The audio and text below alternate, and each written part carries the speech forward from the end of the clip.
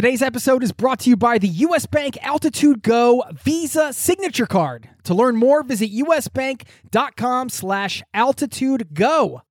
One of the challenges of traveling is managing your money. If you're tired of getting crushed by bank fees and exchange rates, you need to check out Wise.com. I have been a customer for over 10 years. This is the easiest way to connect all of your finances internationally. It's been essential for me, first as a traveler, then later as a digital nomad and an expat living abroad, running a business from around the world. You get one account, which allows you to send, spend, and convert money internationally, all without hidden fees or exchange rate markups. You can join 16 million customers. Learn how the Wise account can work for you by downloading the app or visiting wise.com/travel. That's wise.com/travel. Thank you to Wise for supporting today's show. This episode of Zero to Travel is brought to you by the 2024 Nissan Pathfinder with 7 drive modes. The Pathfinder's available intelligent 4x4 is built for even the most epic journeys. Learn more at nissanusa.com. The road can be playground, the road can be a school, or the road can be church. And when I say church, it could be synagogue, mosque, temple, or just a place where you're thoughtful and you get away from home and you learn about your home by looking at it from a distance. You might recognize that voice. That is none other than the travel legend Rick Steves. If you haven't heard about him, where have you been? He's one of my travel heroes. He started his business, Rick Steves Europe, back in 1976.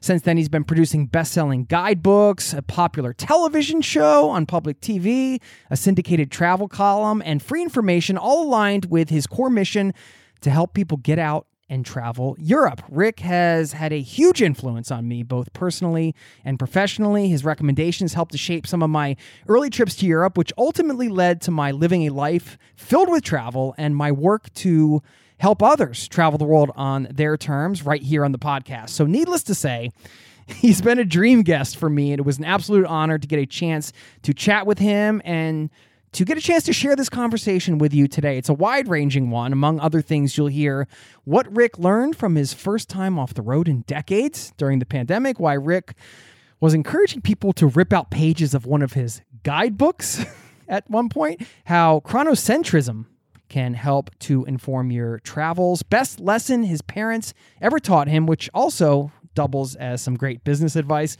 our mutual love for stolen sandwiches. You'll hear about that. His thoughts around ethical travel in the era of climate change, Rick's advice for getting out of your comfort zone as an experienced traveler, and loads more. Plus, I'm going to share my personal highlight of this conversation and my all-time favorite Rick Steves recommendation, one that really helped me discover a new passion that's been a part of my life ever since. So tons going on today, and I'm so excited to bring it to you. It's happening right now. So buckle up, strap in. Thanks for being here, and welcome to the Zero to Travel podcast, my friend.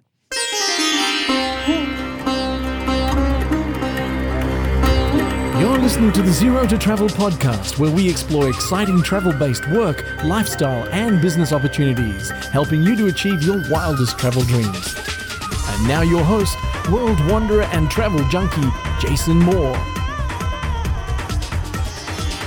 Hey there, it's Jason with ZeroToTravel.com. Welcome to the show. Thanks for hanging out, letting me bring a little travel into your ears today. This is the show to help you travel the world on your terms, to fill your life with as much travel as you desire, no matter what your situation or experience. And what else can I say? Travel legend Rick Steves is on the show. I could not be more excited to bring this one to you. Before we dive in, I will give you a heads up. There's a moment in this conversation, one of my favorites, where I give Rick a teleportation device. We know those don't exist unless there's one stashed away in Area 51 somewhere or something. But a hypothetical device that allows him to zip around Europe instantaneously without having to take planes and trains. And he gets to have breakfast wherever he wants, wake up where he wants, go to lunch, have an activity, and do it in any country. And because he's so well-traveled and so knowledgeable and such an expert on Europe, I couldn't wait to hear his answer to that question. And boy, did he deliver. And what a treat to hear him so eloquently describe the moments on this hypothetical day and the places. And he really takes you there. And that's what he's known for, right? Being able to communicate, to bring to life a destination, and to do it with such eloquence He does it in his TV shows, in his guidebooks, everything he does.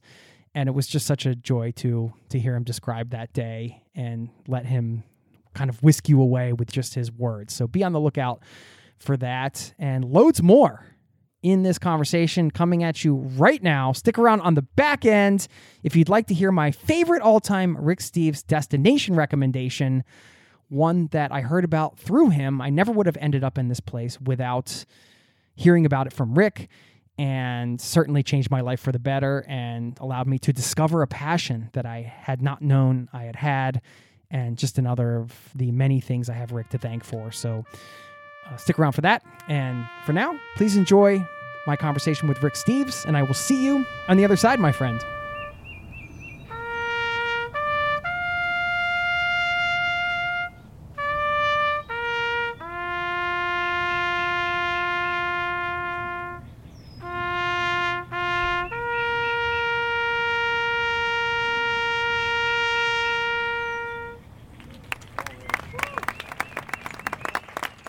So a dog is the best companion at home, but not necessarily the easiest thing to manage when you're traveling a lot. Well, especially when you're a traveler. I mean, I never planned to have dogs, but I fell in love with a girl who had 2 dogs, and suddenly I had 2 dogs. How's that been for you?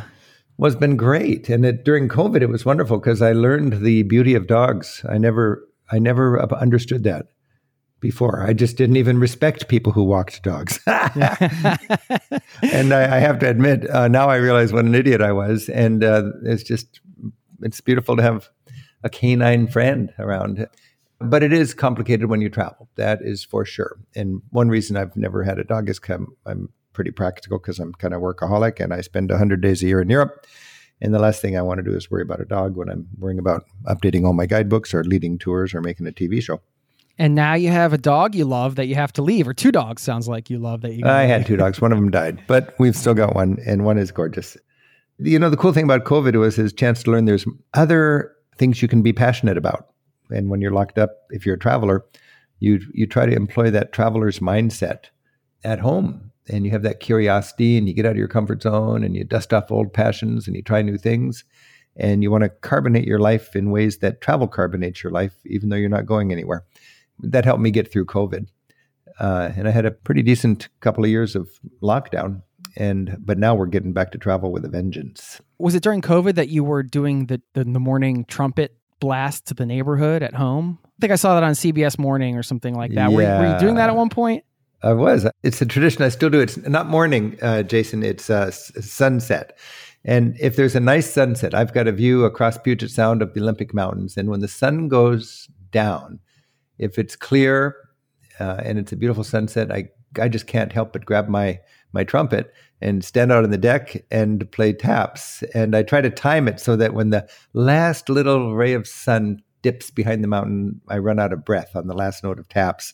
And I was doing it in the scary part of COVID. And it was a nightly ritual that summer of 2020.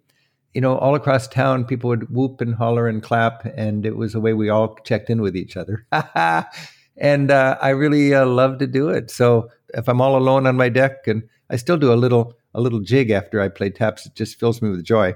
I've started it up. We've had a couple of good sunsets so far this year. So what's this? This is the 20, 21, 22, 23, the 4th year, the 4th summer during this COVID and post-COVID time. Yeah, it's just a reminder that we have a community and we can celebrate our environment, and we're all in this together.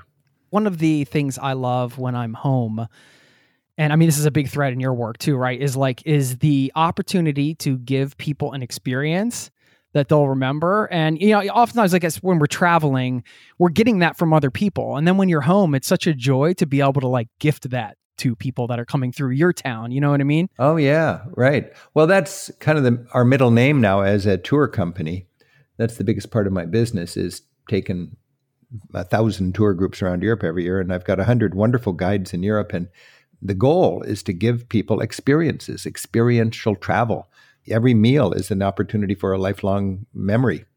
And if the tour guide's on the ball, you'll have lifelong memories. If the tour guide's slacking off, it's just another bowl of spaghetti, you know. So that's the challenge. And it's, as you said, it's the same thing here. It's fun to make memories.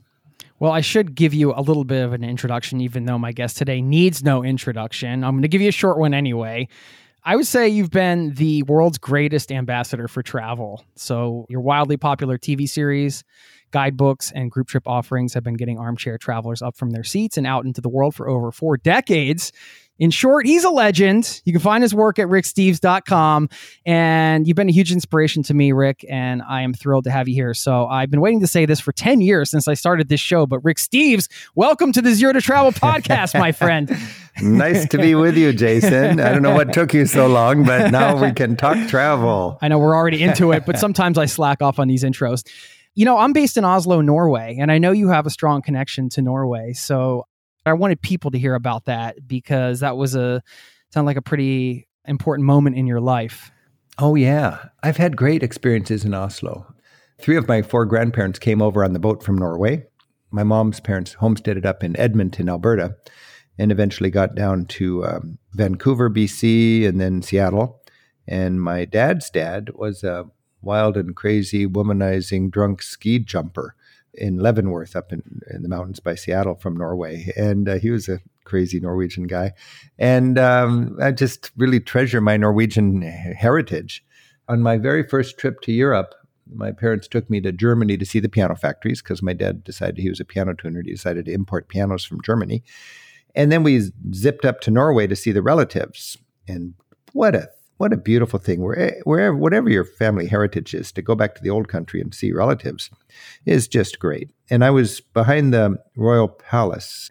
You live in Oslo, you would know Frogner Park, filled with these beautiful statues by Gustav Vigeland. And they're all naked, nude, concrete statues of people doing different things. Young people, old people, families, kids, screaming babies, whatever. I was just embarrassed by the nudity. And I got over that. And then I was just enjoying the park with my mom and dad. And it occurred to me as a 14-year-old, my parents were I remember looking up at them, realizing they didn't have a lot of money. It was their first trip ever to Europe. They were compromising their travels greatly to have me along, and it cost them a lot of extra money, and they couldn't do all the things they wanted to do because they had this kid with them, kind of a high-demand 14-year-old kid. I realized my parents were just loving me. And then I looked out at the park, and it was like a eureka. It was speckled with other families, other parents loving their kids who didn't even know I existed. And it occurred to me, wow, this world is a lot bigger than me. And it's home to billions of equally lovable little kids like me. That sort of stuck with me a long time. And then much later, I met a philosopher in Oslo called Erik Daman. I don't know if you've ever heard of him, but he had a political movement in Scandinavia called The Future in Our Hands. And he was so trippy, out there, so progressive, so ahead of his time. And this must have been in the 1980s, Erik Daman. And there were actually parliamentarians in Denmark and Sweden and Norway that were part of this movement. And the whole idea is we have enough material wealth. We can be satisfied materially, and we can get into things that are more important. And my Scandinavian friends really are tuned into that, I think. Of course, they're blessed because they're so well off anyways. But they just tune into the finer points in life, I think. And they work together, they trust their institutions, and we can learn a lot from Scandinavians. But I was the American representative of that movement for a while, The Future in Our Hands. I forget the word in Norway, but I visited him like somebody going to a guru on a mountaintop in Tibet. I went to Oslo and I just sat at his feet and got to talk to him with all of his other devotees. And Erik Daman was a great man in Norway. Wow. Now I have to look him up. I had not heard of him. Yeah, it's interesting, that idea of being an ambassador for something, or sometimes when you're traveling around Europe, you're almost like a mini ambassador for the entire country of the United States, even though you don't want to be necessarily. It goes both ways. And right. I always think about that. Plus, I'm burdened with the fact that I've got some notoriety. People know who I am. So I have to be on my best behavior. Is that hard sometimes? I mean, yeah, it must be. Well, let's say I'm going through TSA and I'm just in a bad mood because of all this security, I can be a little bit, of a smart aleck or a smart ass. And then I get up to the final TSA guy and the guy goes, "Hey, Rick, I like your show." And then I feel like a real jerk because he likes my show and I don't like his security. Right. But I mean, you're human. It's like, I'm human. I love meeting people who like my work on the road. It's the greatest thing about the work I do is I get to see immediate people with my book in their hands, people with my app in their ears, people with their dreams that were shaped by a TV show they watched, people that are reading from my book, my art book, to their children in front of, some great piece of art in the Uffizi Gallery. And so I get to see that. I'm always happy to chat and get a selfie with people or sign their book or whatever. But if I'm working on a TV show and I'm trying to memorize my lines and the sun's going down and we're just kind of stressed out because this is now or never, we got to get this thing in the can. And somebody wants to talk or get a photograph and I say, no, I'm working, sorry. That gets me in trouble because I'm short with them, but because I've got a job to do. So that's an interesting dimension of this. But generally, it's so much fun because I can walk into a restaurant in Europe and I can look at people and kind of know if they've used my book or not. There's just a look of people who have a Rick Steves book. I don't know what it is, but they're temporary locals. They're convivial. They're not demanding. They're trying new things. I just find they're having a great time. I can walk into a restaurant and kind of go, hey, and they go, Rick, and they pull out their book and I can talk to them about how their experience was in that restaurant. And it helps me immensely when I'm researching my guidebook because, when I'm researching my guidebook, I got to visit 10 or 15 restaurants in an evening. I can't eat in all of them. But if I can chat with somebody who is eating there and find out how's the experience, that person's going to get a bit more realistic experience than me. Because if the restaurateur knows there's a guidebook writer, they're going to pull out the red carpet for him. But these people just came in and they're just either they're easy money or they're an honored customer, depending on the philosophy of the restaurant. And if I says, how's the meal here? And they go, oh, we've eaten here 3 nights in a row. We love this place. Thanks for listing it. Well, then enough said. It's in the book next year. You see, that's really good. On my formative first backpacking trip, solo trip through Europe, that was like the big deal thing for me that blew my mind open. I had Mona Winks with me, and I played tour guide with my hostel mates. I got to admit, at first they were like, what is this guy doing? Like, why is he walking around reading from this guy Rick Steves book? You had Mona Winks. Wow. I had Mona Winks, dude. Well, you just went up in my estimate. You've been with me for a long time. I mean, you can only travel with a couple books, so right. I mean, that was one of them. Did you rip it up? I think eventually I had to start pulling things out. Because it's a big book. For your listeners, Mona Winks, the subtitle, I think, is Europe's 20 Most Exciting and Exhausting Cultural Obligations. Self-guided walks to Europe's most exciting and exhausting cultural obligations. And I said, you don't want to carry this big 500-page book with you into the Louvre or the Prado or the British Museum or the Rijksmuseum. You want to rip up the chapters. And people just go, I can't rip up the chapters. The book is a tool. If it gives you one good a museum experience, it's done its duty, and the rest is all bonus. And they still didn't want to. I said, okay, if you rip up the book and use it and send me back the pieces with $5, I will mail to you a whole new book intact. So I did that as a kind of a publicity stunt for many years. But Mona Winks passed away, rest in peace. But it lives again in my app, Rick Steves Audio Europe. Oh, really? And there are, and you should check it out, Jason, because it's the same tours. I mean, in some cases, exactly the same tours that have just been. They went into the guidebooks from the collection of tours. These are self-guided tours. It's the Caesar Shuffle, the walk from the Colosseum through the Forum up Capitol Hill and then over to the Pantheon. That's a great walk. And as a tour guide, you want to walk people with that and explain them what's going on. And as a guidebook writer, I can give that tour in the book. And as an app producer, understanding people don't want to have their head buried in a book, you can read essentially the self-guided walk and put it into an app. They plug you into their ear, and then they do the walk with me whispering in their ear the whole time. That's what the app is. I just spent the last 2 seasons updating that app, 61. And just last week, we finished it. And it's free. And it's Rick Steves Audio Europe. And it is self-guided tours. It's Mona Winks in its digital reiteration. And it's so fun. I just love it because I get to take more people to my favorite places. You also have the entire 6-hour series, I believe, on art in Europe. So I do have some questions about art and music and all that. But well, I just got back from Rila Monastery, actually. I was there last week in Bulgaria. Lovely place. I know you had it in your Bulgaria show. Yeah, I was just wondering for you, How much does spirituality or your personal beliefs play a role in your travels? I think it plays a huge role. First of all, I think as a teacher and a tour guide and a writer, I have an advantage. So much of Europe is based on church history, the Vatican and religious wars and all sorts of, it permeates European art.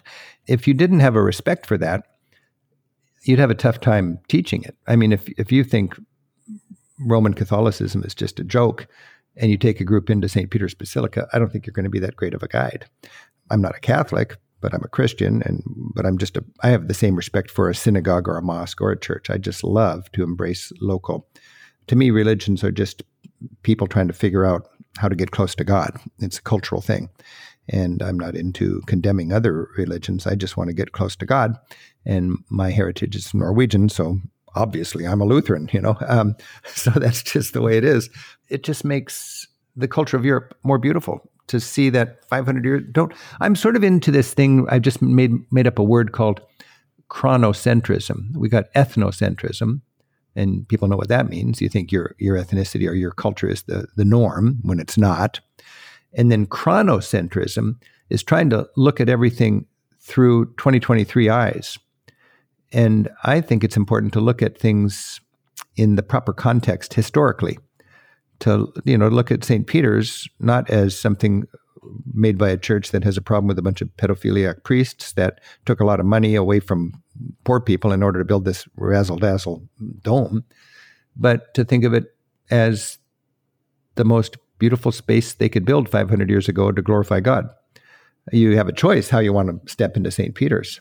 But for years, I stepped into St. Peter's as a angry Protestant, and I was just pissed off when I was inside that greatest church in Christendom. And then I realized, hey, wait a minute. Why don't I just park my Lutheran sword at the door and go in as a temporary Roman Catholic? And it was a whole different experience. I just work really hard, whether I'm in Sri Lanka or Japan or Jerusalem or Germany or the Vatican, to be in the proper mindset. Who paid for this and why? What was going on? You can't go to India and think 1 billion Hindus are clueless.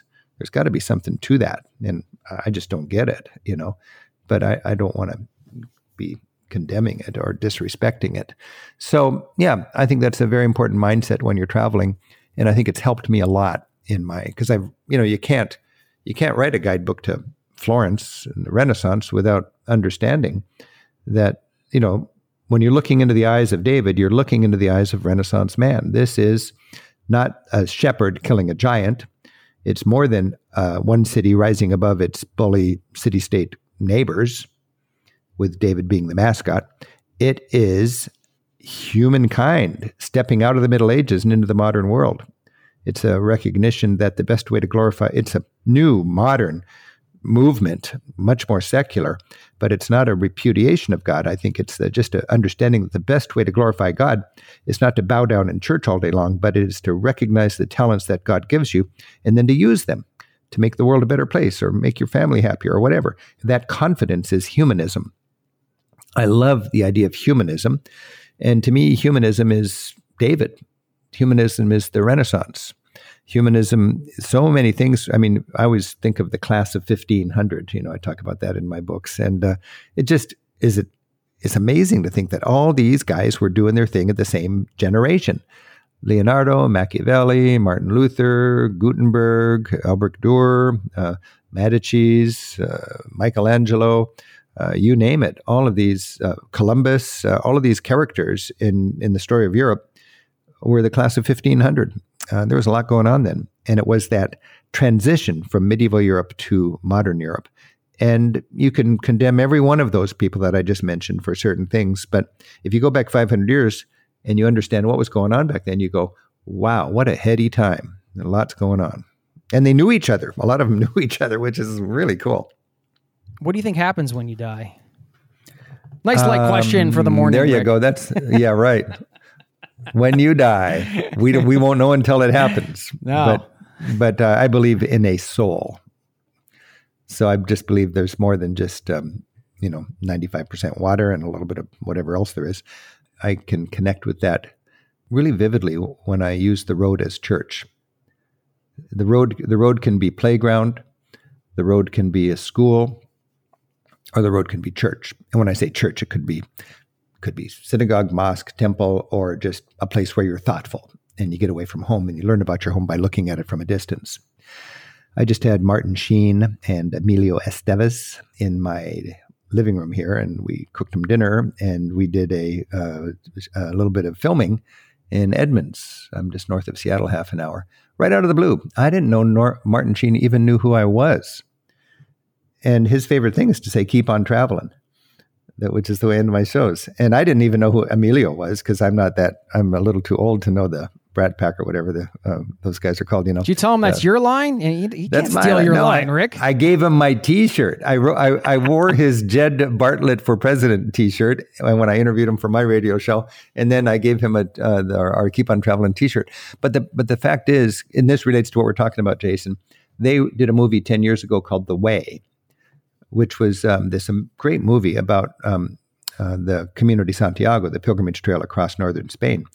Long story short, Martin Sheen's son in the movie didn't want to fit the mold like his workaholic, successful doctor dad, and he went off to do the Camino, and his dad was kind of disappointed in his son. And the boy died one day into the hike. Martin flew over to Spain to get his body and bring home the ashes, and Martin decided to do the hike, the trek, the Camino that his son set off to do. And it was a life-changing experience for Martin, who was an eye doctor in California. And when he got all done, instead of going back home after hiking for 30 days, he went to Morocco.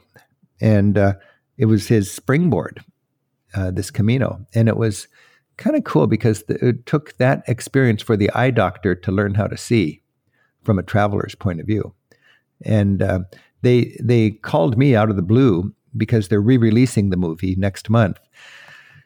And it's going to air in 1,000 theaters, and they wanted to make the movie 15 minutes longer and include at the end of the movie a conversation with me. So they made a pilgrimage to Seattle and north of Seattle to my little town, and we sit down in a pub and we talk about the value of travel as a pilgrimage. There's three kinds of travelers, I think: tourists, travelers, and pilgrims. And it's, travel as playground, travel as school, travel as church. And you don't need to do all one or all the other, but it's nice to realize you got an option. You can mix it up. And I like to put a little bit of pilgrim in there, whether you go to church or not. We'll get back to the interview in just a moment. This episode is brought to you by U.S. Bank. Recently, I went out for tacos, and it wasn't even Friday. Yes, we have Taco Friday in Norway, not Taco Tuesday. Well, more importantly, I could have earned rewards for every scrumptious bite of those chorizo soft shells. Introducing the U.S. Bank Altitude Go Visa Signature Card. Earn 4 times points when you go out for dining or order takeout and restaurant delivery, including tacos. Plus, you can earn 2 times points when you shop for or order your groceries, 2 times points when you need to fill up or charge up at gas stations and EV charging stations. You're even rewarded with 2 times points just for your favorite streaming services. Go to usbank.com/altitude-go to learn more about how you can earn 20,000 bonus points worth $200 if you spend $1,000 in the first 90 days of opening your account. Win big with the U.S. Bank Altitude Go Visa Signature Card. Visit usbank.com/altitude-go to apply. Limited time offer. The creditor and issuer of this card is U.S. Bank National Association, pursuant to a license from Visa USA, Inc. Some restrictions may apply. This episode of Zero to Travel is presented by the 2024 Nissan Pathfinder. From muddy jungle paths and snowy trails to rolling sand dunes, the 2024 Nissan Pathfinder has the capability to take you to some of the most epic destinations on Earth. We're excited to partner with Nissan because our listeners know we love to celebrate the joy of exploring the world and finding the best off-the-beaten-path destinations to visit, and there's no better vehicle for that than the 2024 Nissan Pathfinder. With 7 drive modes, the Pathfinder's available intelligent 4x4 is built for even the most epic journeys, and it even has the best towing capacity in its class, up to 6,000 pounds, so you can bring the fun with you. But Nissan also knows that it's not just about where you go. In a Pathfinder, the real fun comes from getting there, and that's something we love celebrating here on the Zero to Travel podcast. We believe that life is about finding that joy within the journey itself, and that's why We're thrilled to partner with Nissan to celebrate adventurers everywhere. So thanks again to Nissan for sponsoring this episode of Zero to Travel and for the reminder to chase bigger, better, more exciting adventures and enjoy the ride along the way. Learn more at nissanusa.com. Now, back to the show. I chatted with somebody recently who we had that whole conversation around being pilgrims, how much it's changed if you look at those trails and what they were traditionally, or I should say historically, and what they are now. And the majority of people that are walking them are on their own pilgrimage for another reason that isn't even at all related to necessarily to what the trail was originally intended for, which is there's one here actually in my backyard that I'm dying to do called St. Olaf's Ways that runs all the way from Oslo to Trondheim. Yeah. Well, Muhammad said, don't tell me how educated you are, tell me how much you've traveled. And of course, one of the 5 pillars of Islam is to do the Hajj, go to Mecca, right? If you're a Muslim, you're supposed to try to do that once in your lifetime. But progressive Muslims have explained to me, you don't need to go to Mecca. You just got to get out and travel. That was the reason. Back in the old days, they said, okay, go to Mecca. But the point is, get away from your home and do it thoughtfully. That's what pilgrimages let us do. So today, if you go to the St. Olaf's Way, or if you go to the Via Francigena, or if you go to the Camino de Santiago, all these great pilgrimage trails, it's not just a bunch of Catholics carrying a cross and chanting, and there is some of that. I mean, it's pretty dramatic when you do see that, and we filmed that. But it's people that they're angry at the church. They're just sorting things out in their lives. There's people that are broken for all sorts of different reasons. There's people that are workaholic 9-to-5 London big shots that can't get 30 days off, so they do it in 3 10-day installments over 3 years. I've never met anybody doing the Camino de Santiago who wasn't changed by the experience. As you said, most of them are not religious in a conventional way, but I think they're all searching, they're exploring. 2 years ago, I hiked around Mont Blanc, and that was an amazing experience. And just to be on the trail for all day long, and just to sit on a ridge and eat a sandwich you stole from breakfast, it's one of the most beautiful feasts you could have. It's just fun to be on a ridge and raise your arms to the heavens. And of course, the stolen sandwich. It's always sweet because it's always wrapped in a napkin, and you're like picking paper off of it, You've been there. Oh, yeah. Yeah. I was there last week. When I was, that's one thing I have no problems, just between you and me, I hope nobody's listening here, but I got no problem stealing a sandwich from a $200 a night hotel room, and you go downstairs. All I want is just a roll with a little cheese and a little ham on it. And I'm not doing it because I can't afford a sandwich. It's just, I'm busy all day long, and I don't want to sit down at a restaurant and spend 45 minutes and $20 on a sandwich. I just want to munch a little sandwich halfway through the day. It's perfect. And you have a little Ziploc baggie, and you wrap it in that little paper napkin, and a real nice breakfast room only has cloth napkins, and I can't bear to take one of them. So it puts me in a little bit of a bind. And then you happily pick off the bits of paper napkin from your cheese and your ham, and you feel really good eating that, don't you, at lunchtime? Absolutely. You mentioned the Mont Blanc trek, but have you done other sort of personal trips that have kind of been transformative to you? Something that's maybe a little more private? Yeah. My big transformational trips were going to India as a kid and taking the hippie bus from Istanbul to Kathmandu, and then going down to Central America back in the Sandinista and Contra days in the 1980s. And that lit the political fire in my belly. And traveling to India just reminded me that Europe is just the wading pool for world exploration. I wrote a 60,000-word journal when I was 23 years old in 1978, the year I graduated from college. And I went with my best buddy on that. It was a coming-of-age trip. It was the ultimate backpackers thing back then, was to go on a just kind of hitchhike or take a bus from Istanbul all the way across Asia to Kathmandu in Nepal. And I wrote this book, and I forgot about it. I wrote it in a hardbound, empty book, and I filled it up, and I took beautiful photographs, and then I just tucked it away, and I had not opened it for 40 years.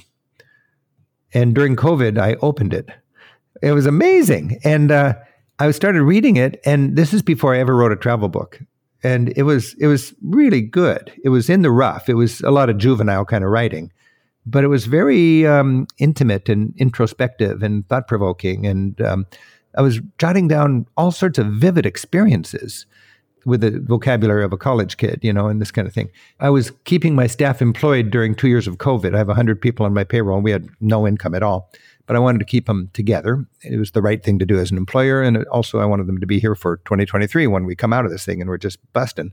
And I was looking for projects. So I asked my book department to type up this journal and we'll make a book.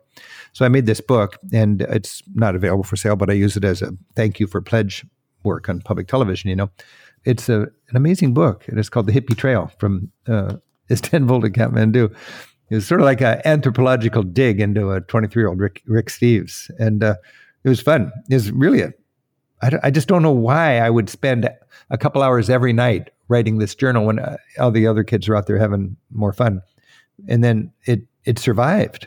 I guess I was a travel writer in training. What a magical gift. It's easy to be judgmental of your earlier work at any stage, I feel. And then you have to remember that I try to remind myself at least that work it's a special moment in time. That's who I was then. And that's what I could do then. And it says something about yourself at that moment in time. Like who knows what, but Do you remember as a kid show and tell, like in third grade?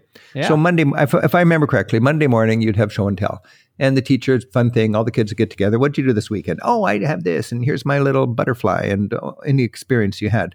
And for a lot of us, I think as adults, travel can be like, there's a lot of show and tell dimension to it. I always use that metaphor for going into a cheese shop in Paris.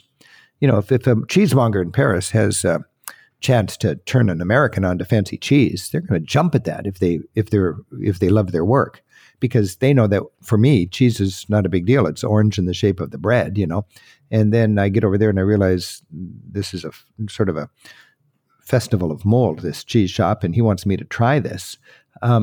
That's a cool opportunity. And a lot of Americans are offended by somebody who's trying to impress them with their culture. And I remember, don't clench your fist and say, no, we Americans do it good too. They're not trying to be better than Americans. They're just excited about something, just like a kid was excited about something at show and tell on Monday morning. And they want to share it. They want to share their culture. If somebody comes to Seattle, I'll take them down to the marketplace and the guys will toss the salmon around. And it doesn't mean we're better than you. It just means we love our salmon and these guys are entertainers. Check it out. What has writing taught you about yourself? Writing, for me, is a fun challenge because I wrestle with ideas. And I get this notion that there's something here, but I don't know how to say it. And when I write it, you have to crystallize the idea. You got to organize the thought. You got to prove that thought with these words. So writing helps me get something figured out. Like, what's the ethics of traveling in a warming world? Should we be flight shamed out of our travels? You can make a case for that. But for me, and I think for you too, there's a value in travel and there's a cost to travel, to the environment. What I want to do is not stay at home, because I think the challenges confronting us in the future are going to require people with a global perspective, nations working together, respect for other nations, and good governance, and an appreciation of the beauty and fragility of the environment. And when you travel, you get that. There's a value of travel. And I think if we're going to be thinking of the ethics of travel in a warming world, and again, I'm talking about this struggle more fundamentally, what's the value of writing? I've been writing and figuring this out. You need to maximize the positive of travel. You need to get out of your comfort zone. You need to have transformational travel. You need to come home with a broader perspective. That's the most important souvenir. And so you're going to maximize the benefit of travel, and then you want to minimize the cost of travel, which is environmental. And you do that through mitigation. You travel in as green a way as you can, and then you pay for the carbon you create by creating that much good, carbon mitigation. And mitigation is just arithmetic and science. I mean, you got X bad, you got to create X good, and then it zeroes out. It's nothing heroic, nothing to brag about. It's just you pay for your carbon. So that's, I've been trying to explain this. We need to travel, and we need to be mindful of this existential threat of climate change. And we need to maximize the good and minimize the bad. I like that idea. I mentioned earlier, I'm thinking about chronocentrism. It's kind of a way to deal with this political correctness these days, where a lot of people, it's a rape scene. How can you celebrate a rape scene? Nobody is saying rape is anything other than tragic and horrible, but it was a myth 2,000 years ago, and they did a statue of it. Do we want to judge it by 2023 eyes, or do we want to look at it in the proper context? And that's that chronocentrism thing that I'm thinking of as we deal with challenges of how advanced we are today in our sensibilities. And that's a dicey thing to talk about, but I'm working on it. Yeah. And the writing helps crystallize it, like you said. I just want to give you a shout out for the climate smart commitment that Rick Steves Europe has put out there, because you guys invest $30 for each of the 30,000 people the company takes on European tours every year. And I mean, when I saw that you announced that, I really appreciated it, because, you have to lead by example.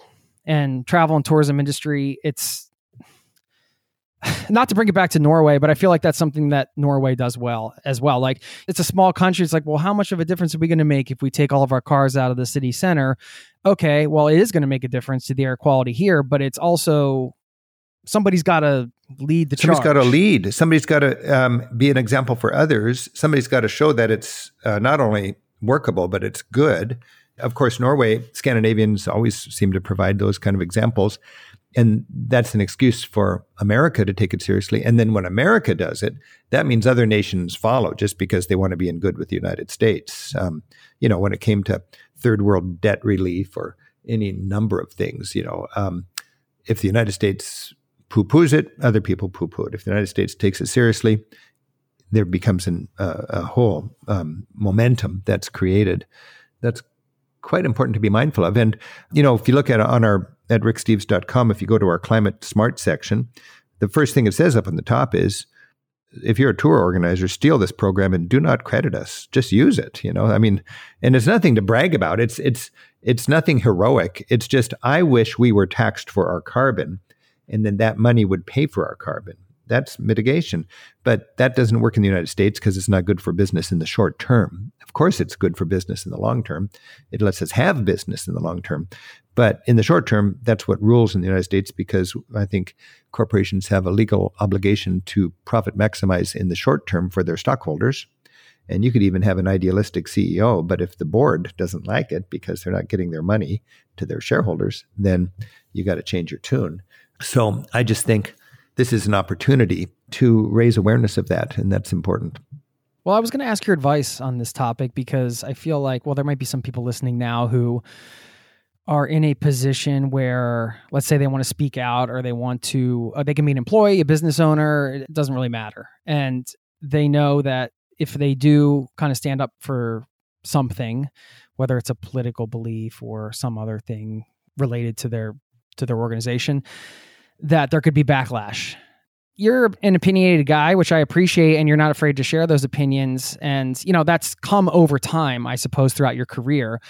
But I'm sure there's moments where it's like, do I need to talk about this publicly? Am I going to lose customers over this? How much backlash is this going to cause? I mean, I don't know. You can use personal examples if you want, but I guess, you've been in the thick of this for quite some time now, being a high profile figure in travel, and, not being afraid to, support certain issues and things like that. That can be tricky for some people, that they're afraid they're going to lose everything. I'm just wondering if you have some advice or wisdom to share around that. Well, first of all, you can be the conventional tour guide, and let's just put it in terms of what I do. I'm a tour guide, and the standard wisdom, and I would think it's fair to say almost every tour company tells their guides this: stay away from religion, stay away from politics, and don't talk football, soccer. Because that just causes you. That's just probably a smart way. Yeah. Just you don't why want go there? fights, right? Why go there? You don't want fights. So, and I've got 100 guides, wonderful guides. They're all self-employed, or independent contractors in Europe, on top of the 100 people that I have here in my office in Seattle. And we have an annual summit. It's been in person for years, but during COVID, it's been virtual, where we get everybody together. And we talk about what is a Rick Steves tour guide. And I say, one thing we are is we encourage our guides to talk religion, talk politics, and talk football. But you got to do it respectfully.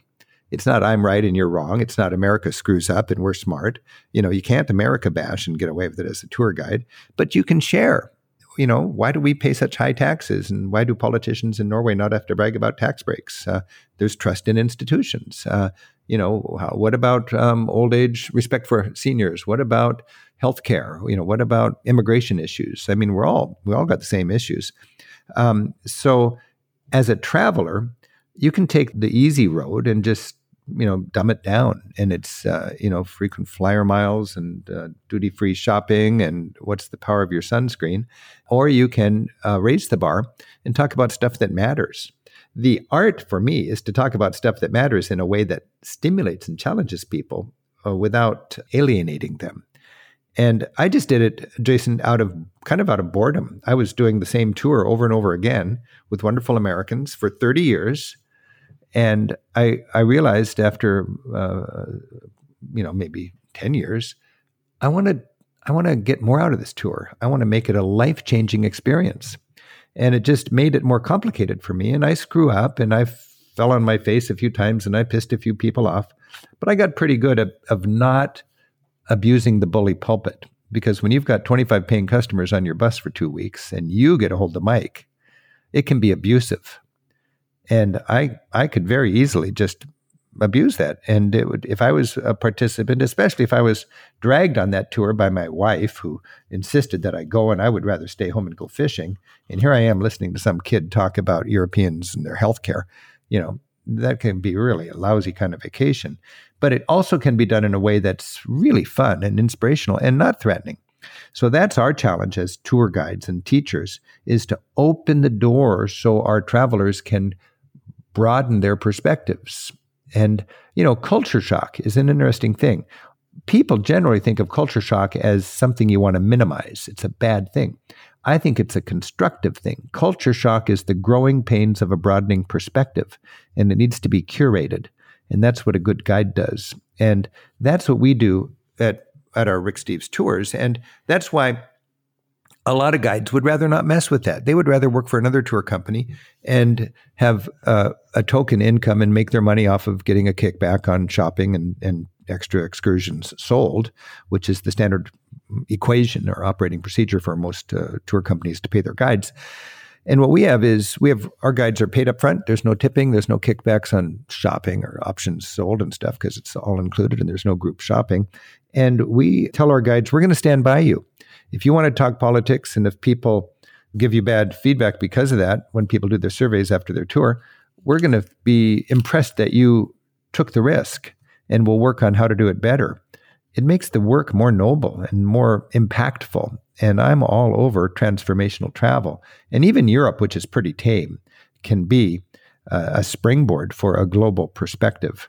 And it's just, we're all teachers. We're all caring people. We love travel for good reasons, and we want to share it. We want to be evangelical about the value of travel.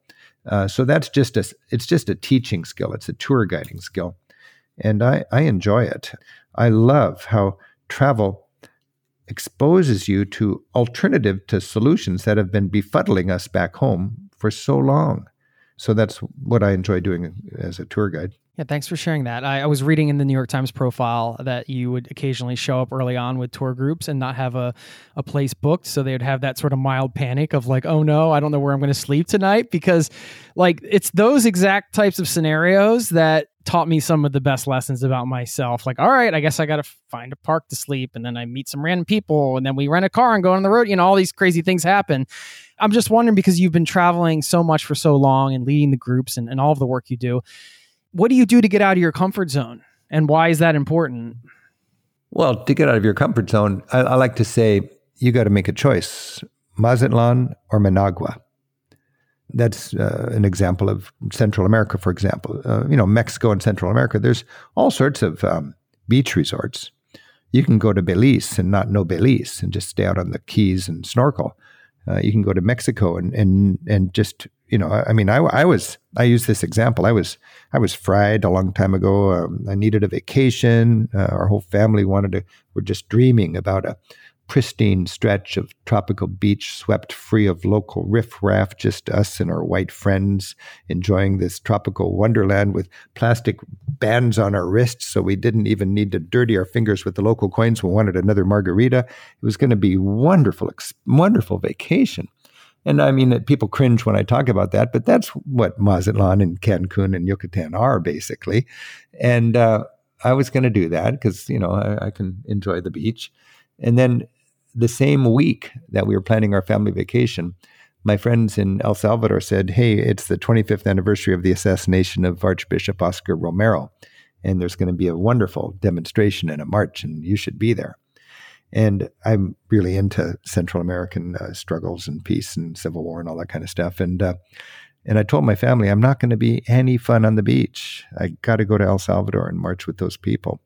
And we canceled our family vacation. I went to El Salvador, and it was a life-changing experience, literally, walking with thousands of people in solidarity with people who had survived a horrible civil war, who's Martin Luther King, who's Nelson Mandela was assassinated. He said, I'll be shot because I'm standing with the people. And in mass, their beloved priest was gunned down. And he rose again in his people. And 25 years after that tragedy, I got to march with those people. And, there's lots I could talk about. But basically, that was good travel. It wasn't as comfortable as Mazatlan, but it was no more expensive and no more risky. And it changed my life. And we have those opportunities. We can choose in our travels. Where are you going to go? I just think as Americans, it's really good to get out of our comfort zone. I'm very committed to helping Americans better understand Islam because a lot of Americans are Islamophobic. And if you go to Turkey and you have a great time in Turkey, your whole approach to 1 billion people on this planet who are Muslims changes. And that is a good travel experience. If you can go home with a little less afraid. I always joke when my boy Andy, who's 35 years old now, when he was like 4 years old or something like that, and we'd have Grandma and Grandpa over. My dad was afraid of Islam, and this is back in the days when there was all sorts of terrorism kind of concerns and everything. I taught my son to go, when we said, thanks for the food at a prayer, for him to finish the prayer by going, Allah, Allah, Allah, just to freak out my dad. Of course, Allah is just the Arabic way to say God, So, and Andy would do that, and my dad would get tweaked. My dad was the guy who, when he took me to the airport, when I was flying down to El Salvador for my first time, he at the airport, he said, son, don't be duped. He didn't say have a good trip. He said, don't be duped, because he knew I was going down there and I was going to learn things that would challenge my comfort with American policies. And that might make my life more complicated. And I always go back to the notion that Thomas Jefferson wrote, that travel makes a person wiser, if less happy. I think if you just want to be happy, go to Cancun. But if you want to be more connected and clued in, do a little reality travel also. Europe is a tame destination, but for me, that's my heritage, and that's the springboard for world travel. And we work really hard in our guidebooks, in our TV shows, and in our tours to get people a little bit out of their comfort zone, and hopefully they fly home from Europe and they're going to want to go beyond. I mean, you were in Bulgaria and you went up into the mountains to Rila Monastery, and what a great experience! If you've been to Edinburgh many times, and if you know Paris like the back of your hand, try Bulgaria. Why not? You mentioned your dad there, so I was going to ask you, what was the best lesson that your parents taught you that sticks with you today? My parents, I think they taught me you can work hard and succeed and prosper if you produce things of value. You've got to produce things of value. You don't just game the system. Because if everybody games the system, there's going to be no system to game. And I've had that weird notion that I want to be a successful, businessman. I'm a good capitalist. I got plenty of money. But what drives me is producing things that have value and then in any clever way I can, get them out there. I just do not like schemes, clever ideas to cash in. I don't like, creating a business and then just selling it. I've created something that I believe in, and there's no way on earth I'd ever sell it. And I'm having a tough time now, being 67 years old, reminding myself, hey, a lot of your friends are retiring, and I feel like I'm just amping up, I'm just loving what I'm doing. We're glad to hear that, Rick. All the Rick Steves fans out there. Well, my dad was mission driven. My dad was he had a company called Steve's Sound of Music. And what he wanted to do was give people in Seattle the best sound of music through these fine pianos. And I was just inspired. Now that I look back, I was inspired on the fact that he'd found his niche. What a beautiful thing to find your niche. And I've found my niche as a travel teacher. I love to help people get the Steve's experience of travel. We'll get back to the interview in just a moment. Would you love to have an incredible cup of coffee every day? I've tried it all. I've done the pour over, I've done the French press, but I tasted an AeroPress coffee many years ago, and immediately I was sold. I had to get one. AeroPress is a patented 3-in-1 brew technology. This combines the flavor benefits of espresso, pour over, and French press all into one compact portable device built for travel or home. I love things you can use in both places. This device has over 55,000 5-star reviews in over 60 countries. AeroPress is the best reviewed coffee press on the planet. I've owned one for so many years.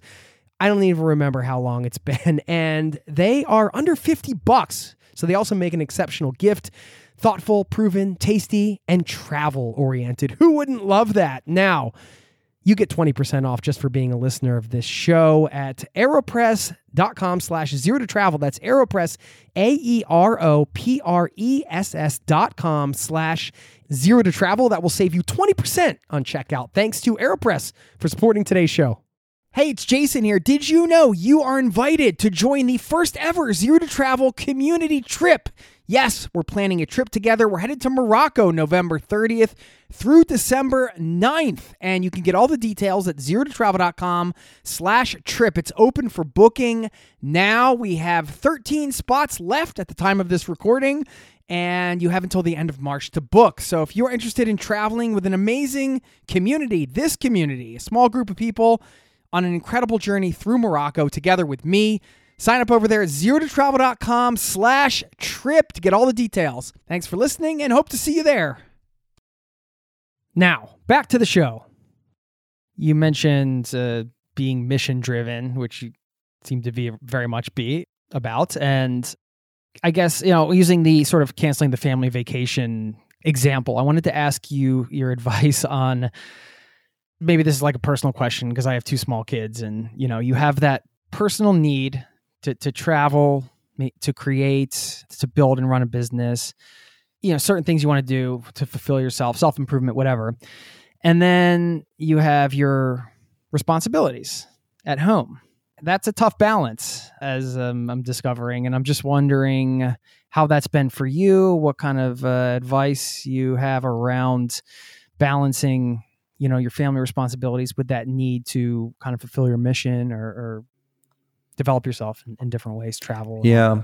If there is a regret in my life, it is my underperformance or my lousy job of being there for my family as much as I could have been. I was a loving father and all that, but I had a mission, and I still do. It took a toll on our family. How would I have done it differently? I honestly don't think I would do it differently. It's just, I'm kind of realistic about you only have so much bandwidth. And if you're going to do something, you can't be the greatest dad and chase your mission as a teacher or whatever your calling is. My calling is to help Americans get out there and explore the world. And it's all consuming. I've got a great relationship with my kids now. But I think when they were little, work was a 4-letter word. And I was never there for the soccer games or anything like that, which I'm sad about that. And I'm sure, I got a divorce a long time ago, and it was because, it's because I was too excited about taking the lessons from my travels and employing them here as a person who really cares about politics and so on. You have to make choices. You can't get more than you have energy and time to do. And if you set the bar high in your work and your personal mission, I don't think you're a person who's got a balanced life. And I don't recommend it, but it was my choice, and it came with a cost. Well, I've got this philosophy as a person of faith. If you believe in a God, you know we're all children of God. And when you travel, you get to know the family. And your brother and sister is a beautiful thing, but from a big perspective, we're all brothers and sisters because we're all created by the same force, God, whatever you want to call it. And suffering across the street is suffering from an intellectual point of view, suffering in the family, suffering across the street, or suffering across the sea. It's all the same. And I have an empathy for suffering across the sea at the expense of suffering across the street, maybe. And that's an interesting challenge. I'm fine with it. It's just, we're privileged people. We have first world problems, and I'm tuned into less privileged people who have developing world problems at the expense of some of my empathy here in our privileged world. When my wife was struggling with this, I remember she said, "You're a stranger to family and family to strangers." That was the case against me. And it was a good case. I was family to strangers and stranger to family, something like that. She was right. It's just a life choice you make.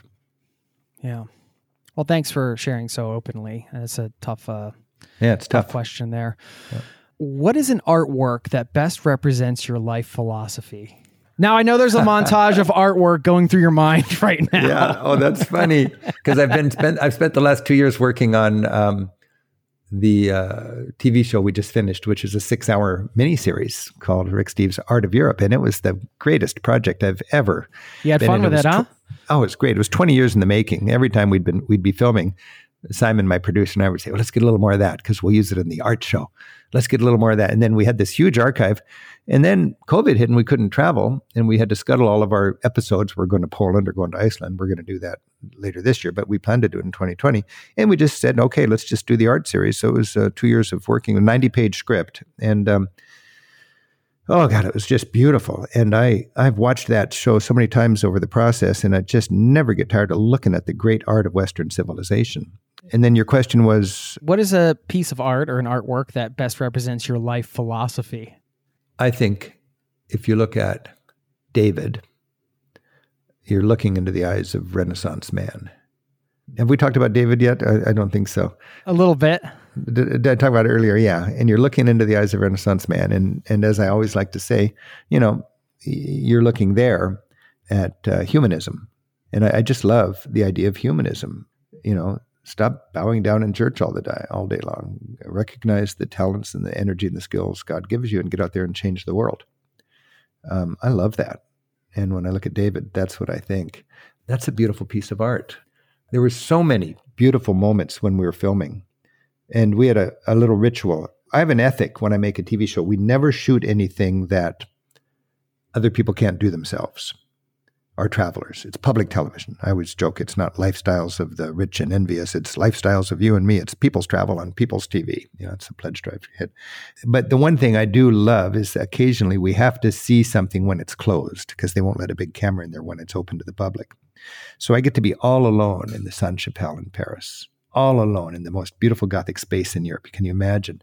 And I get to be all alone in front of Mona Lisa and all alone. I was just all alone a few months ago in front of Botticelli's Primavera, all alone in the Last Supper in Milano of Leonardo, and all of these all alone moments. And you're shooting it with your beautiful camera and your wonderful cameraman. You're going to edit together into a beautiful thing and share it with the United States in every city on TV. And it's such a turn on for a person who loves art and culture and loves guiding. And we have this moment. When we're just done, when we're all alone with this masterpiece, we look at each other and go, I need a cigarette. None of us smoke cigarettes. But it's kind of like, I guess you're supposed to have a cigarette after great sex, right? Yeah, right. And I just feel like a cigarette. I want to sit on the bed and smoke a great cigarette. And we have that cigarette moment after the great sex of being with that art all alone. With the camera rolling. Wow. No, that's one thing that is one of the great joys of my work, is to be able to have the camera rolling and to give that art context. To give anybody can look at a Botticelli painting. Anybody can look at a Leonardo and they can talk about the Da Vinci Code, or they can talk about, how big is his penis. They can talk about all sorts of stuff. But are they going to appreciate what the artist was all about? Are they going to appreciate what that meant when it was made? Are they going to appreciate why so much energy was put into that? I mean, it's amazing to think that, the king back then, 700 years ago, when they made the Sainte-Chapelle in Paris, I understand he spent more for the crown of thorns than he spent on the building that he invested to hold it, the Sainte-Chapelle. It's a big deal to have the crown of thorns and to have an adequate place to put it and show it off. That's that Sainte-Chapelle. Well, we're not that excited about the crown of thorns these days, but when you walk up that dark spiral medieval staircase in Paris on the Ile de la Cité, and you emerge from the darkness of that spiral staircase and you step into that glorious Gothic lantern of light, and you're bathed in all that beautiful sunshine that has gone through all of that colored glass, and you're surrounded by all those beautiful stories, and you think of what went into building this and what a treasure it is that it was built during the career of one architect. So it was started and finished with the same plan. And to be able to then share that, either as a tour guide or as a guidebook writer or as a TV producer, that's the joy of my work. I love the eloquence with which you describe these scenes, and what a gift to have those memories to draw on. I mean, what a gift. I can't remember my neighbor's name, to be honest, on this dead end street I live in here in Edmonds, and I try, but I have a tough time. But there's certain things I can remember. Yeah. I know you don't smoke cigarettes, but marijuana, that's okay. That's on the yes list of smoking, right? Well, for me, high is a place. Yeah. And sometimes I want to go there. And anytime my government says I can't go somewhere, there better be a good reason, whether it's Cuba or Palestine, Iran, or a little bit of marijuana. I've felt very, very strongly about the tragedy of the prohibition against marijuana for many reasons. I've had some beautiful moments thanks to marijuana. Why shouldn't I be able to enjoy that as a responsible adult? I have spent a lot of time and money working to legalize adult recreational use of marijuana. And what I'm doing is bringing a European sensibility to the American discussion. And I'm just blaming my American friends or my European friends for my crazy ideas about marijuana. And I'm talking common sense to a frightened American public. And I can frame it for any audience, whether it's conservative or liberal. And what's one of my favorite things to do, Jason, is every 2 years go on the political warpath and help in a few states that are trying to legalize marijuana. So every 2 years, 2012, we legalized marijuana in Washington State and Colorado, the first of any places that had really legalized marijuana. The Dutch stopped arresting pot smokers, but they had the gray area, where they didn't deal with wholesaling and distribution. It's just wink, wink, don't tell me about that. And they took the crime off of the streets, and they let people buy and smoke marijuana in these coffee shops. It was a smart, pragmatic thing because they had a more serious thing to deal with, which was hard drug addiction, and they successfully did it. The Portuguese legalized the consumption of all drugs, not because they wanted people smoking pot, but because they wanted to deal with their hard drug addicted population, and it was very effective. Today, we're losing as many people as we lost in Vietnam to opioid overdoses, and we're still locking up people for smoking pot when we could have credibility and deal with the serious problem. So, every 2 years, we did Washington back in 2012, and then 2014, it was, I think, Oregon and Alaska. 2016, it was Maine and Michigan, and 2018, it was a couple other states, and 2020, a couple other states. Every 2 years, this is what I do, and I'm just using my celebrity as a travel writer to share a European sensibility to this in a country that is got a racism problem, a black market problem, a mass incarceration problem, a lack of truthfulness problem. There are so many reasons for us to take the crime out of the equation and get wise about marijuana. And now more than half of the population in our country, it's not only legal for medicinal purposes, but it's legal for recreational purposes. I'm the chair of the board at NORML, and I'm working really hard. That's one of my little sidelines, is to further this discussion. It's the value of travel. And I mean, it can be other things too. I mean, third world debt relief, climate change, water, immigration issues, war and peace, the importance of empowering women, the importance of child nutrition. There are so many exciting things you can learn through your travels, and it's so vivid. And why not? You can make a difference.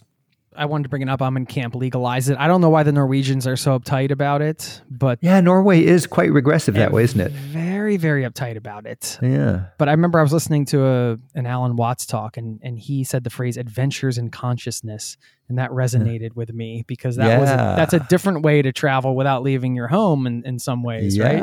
I mean, I liked that phrase. I think it was a good way to put it. Yeah, when I was a kid, when I was starting out my business, I would always call travel the last great source of legal adventure. I used to say that all the time as a kind of allusion to the fact that, you have an adventure in smoking pot, but that's illegal. Like ayahuasca, for example, and some of these psychedelics are a pretty popular thing to incorporate in your travels now for a certain traveler, I guess. Is that? I know it. I don't think I'm brave enough to try that. It's that actually, I'd love to do it. I've had friends and loved ones who have done it, and it sounds like it's amazing. And I don't even smoke pot that much. I'm just I'm an advocate. And that was our trick in Washington State when we legalized it.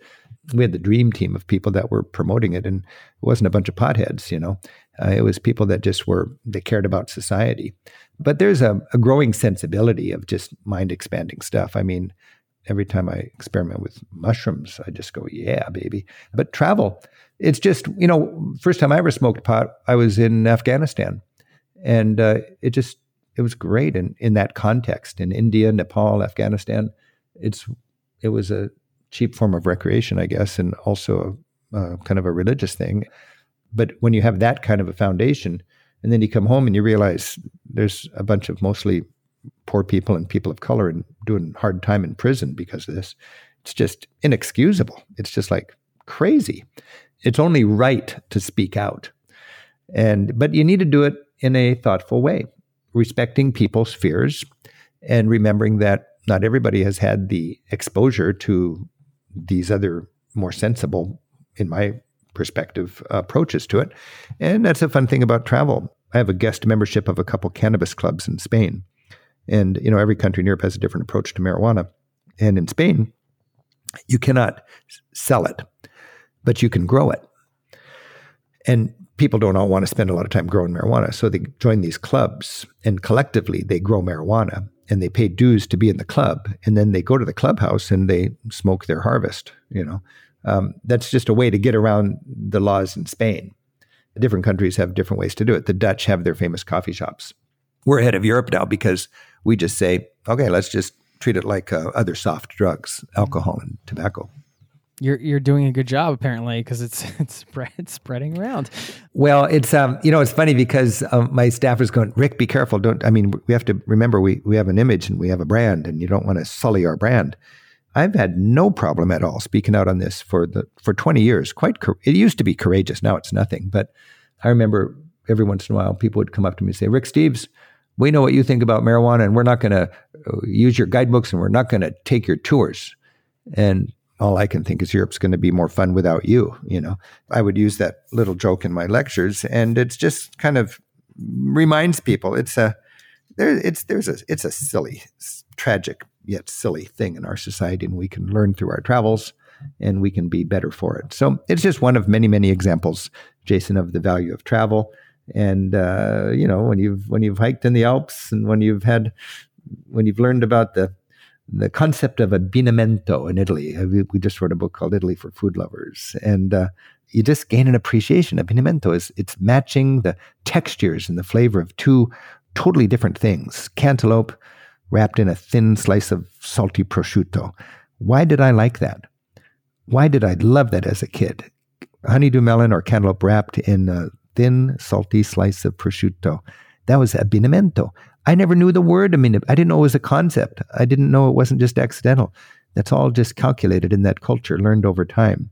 And all of these things we can learn. When we go to Norway, where you live, we can learn things and we can take those lessons home. And that makes travel really a transformational thing. Anybody in travel likes to, seems like, throw in that word transformational travel. But how do you actually make travel transformational? That's the trick. And what I want to do as a travel writer and a tour organizer and a TV host is to help Americans be changed in a good way by their travel.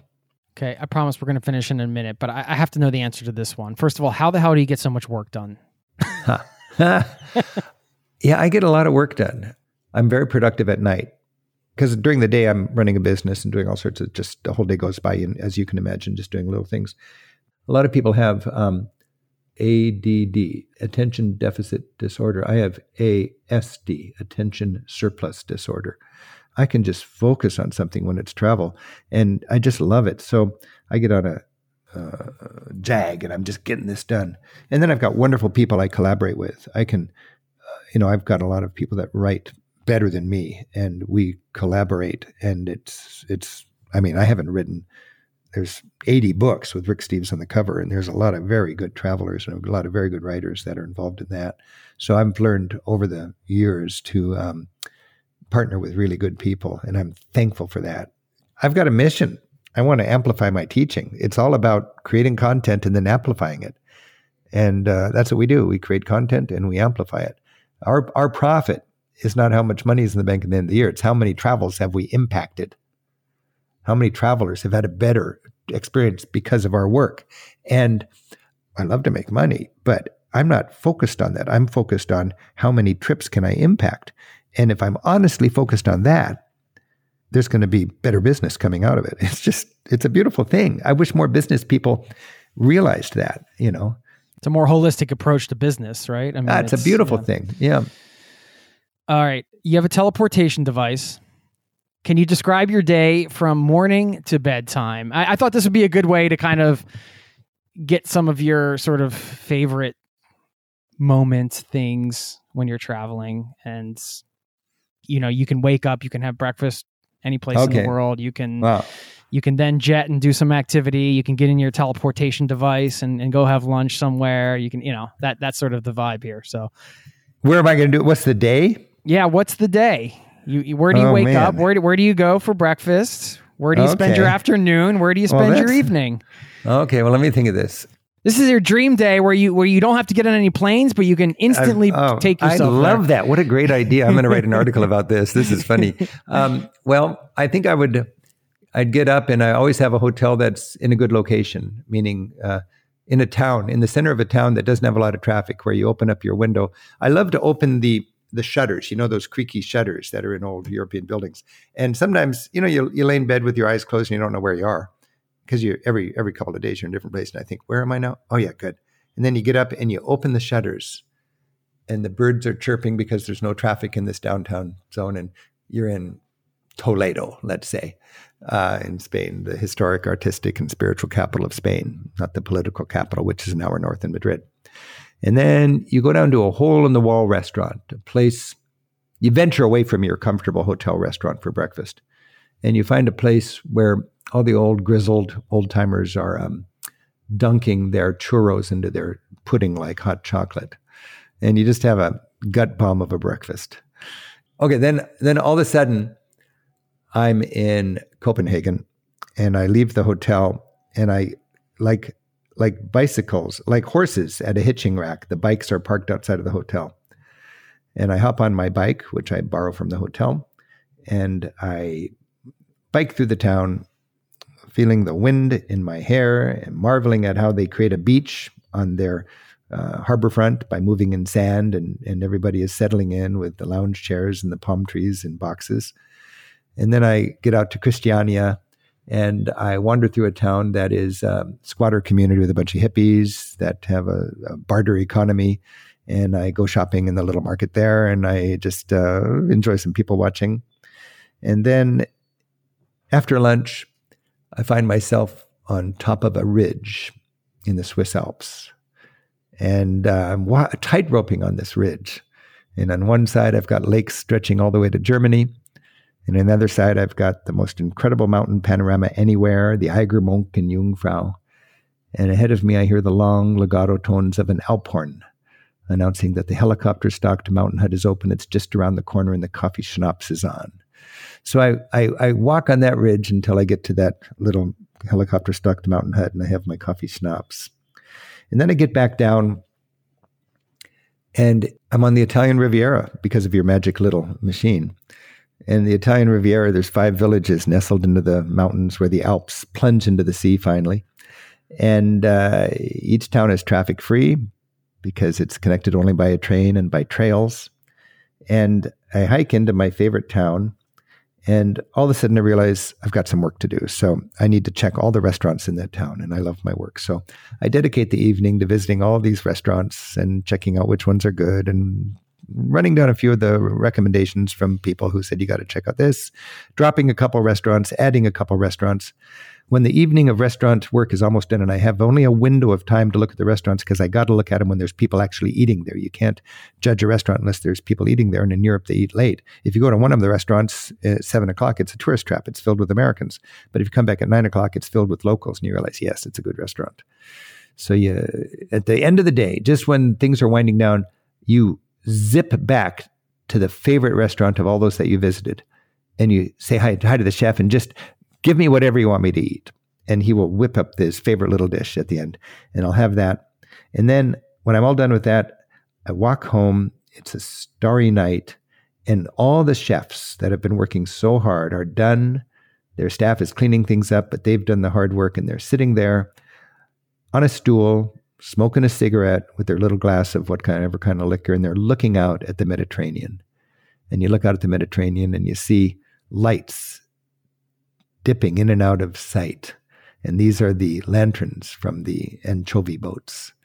And you can see them out there doing this time-honored ritual of attracting the little fish with the big lanterns and netting them. And you know they're going to be in the market in the next morning and then on your plate the next night. And you see all the chefs gazing out at the sea. They've done their work. They've made so many travelers happy. You know you're going to have a good day tomorrow. And you walk home to your beautiful little guest house, and you snuggle into your bed. You open the window so you can hear the surf, and you go to bed knowing you're going to do it again tomorrow. That sounds like an epic day, and one I would like to live. That's an incredible day, man.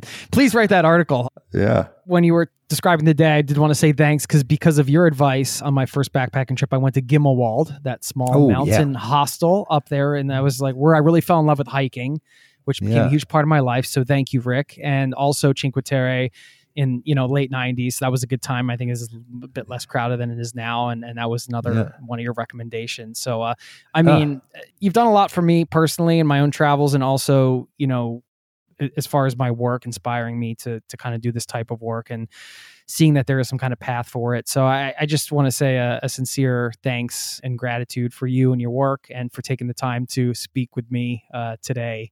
I really do appreciate it. And listen, you're coming to Norway to do some research. I know you're a busy guy, but we could go have some $15 beers and I'd love hit to the town, see you. You're in Oslo, right? Yeah. Let's do that. Eric Demond's no longer around, so I'd love to. I was going to say hang out with you. I'd love to have you join me as I do my work for a couple hours. That would be fun. That would be wonderful. Well, if you find time, please let me know. And let's do that. Thank you again very much. I really truly appreciate it. Well, Jason, I've enjoyed every minute of this interview, and thanks for having me on. And best wishes with your work. And as I like to say, keep on traveling. Thanks. Cheers.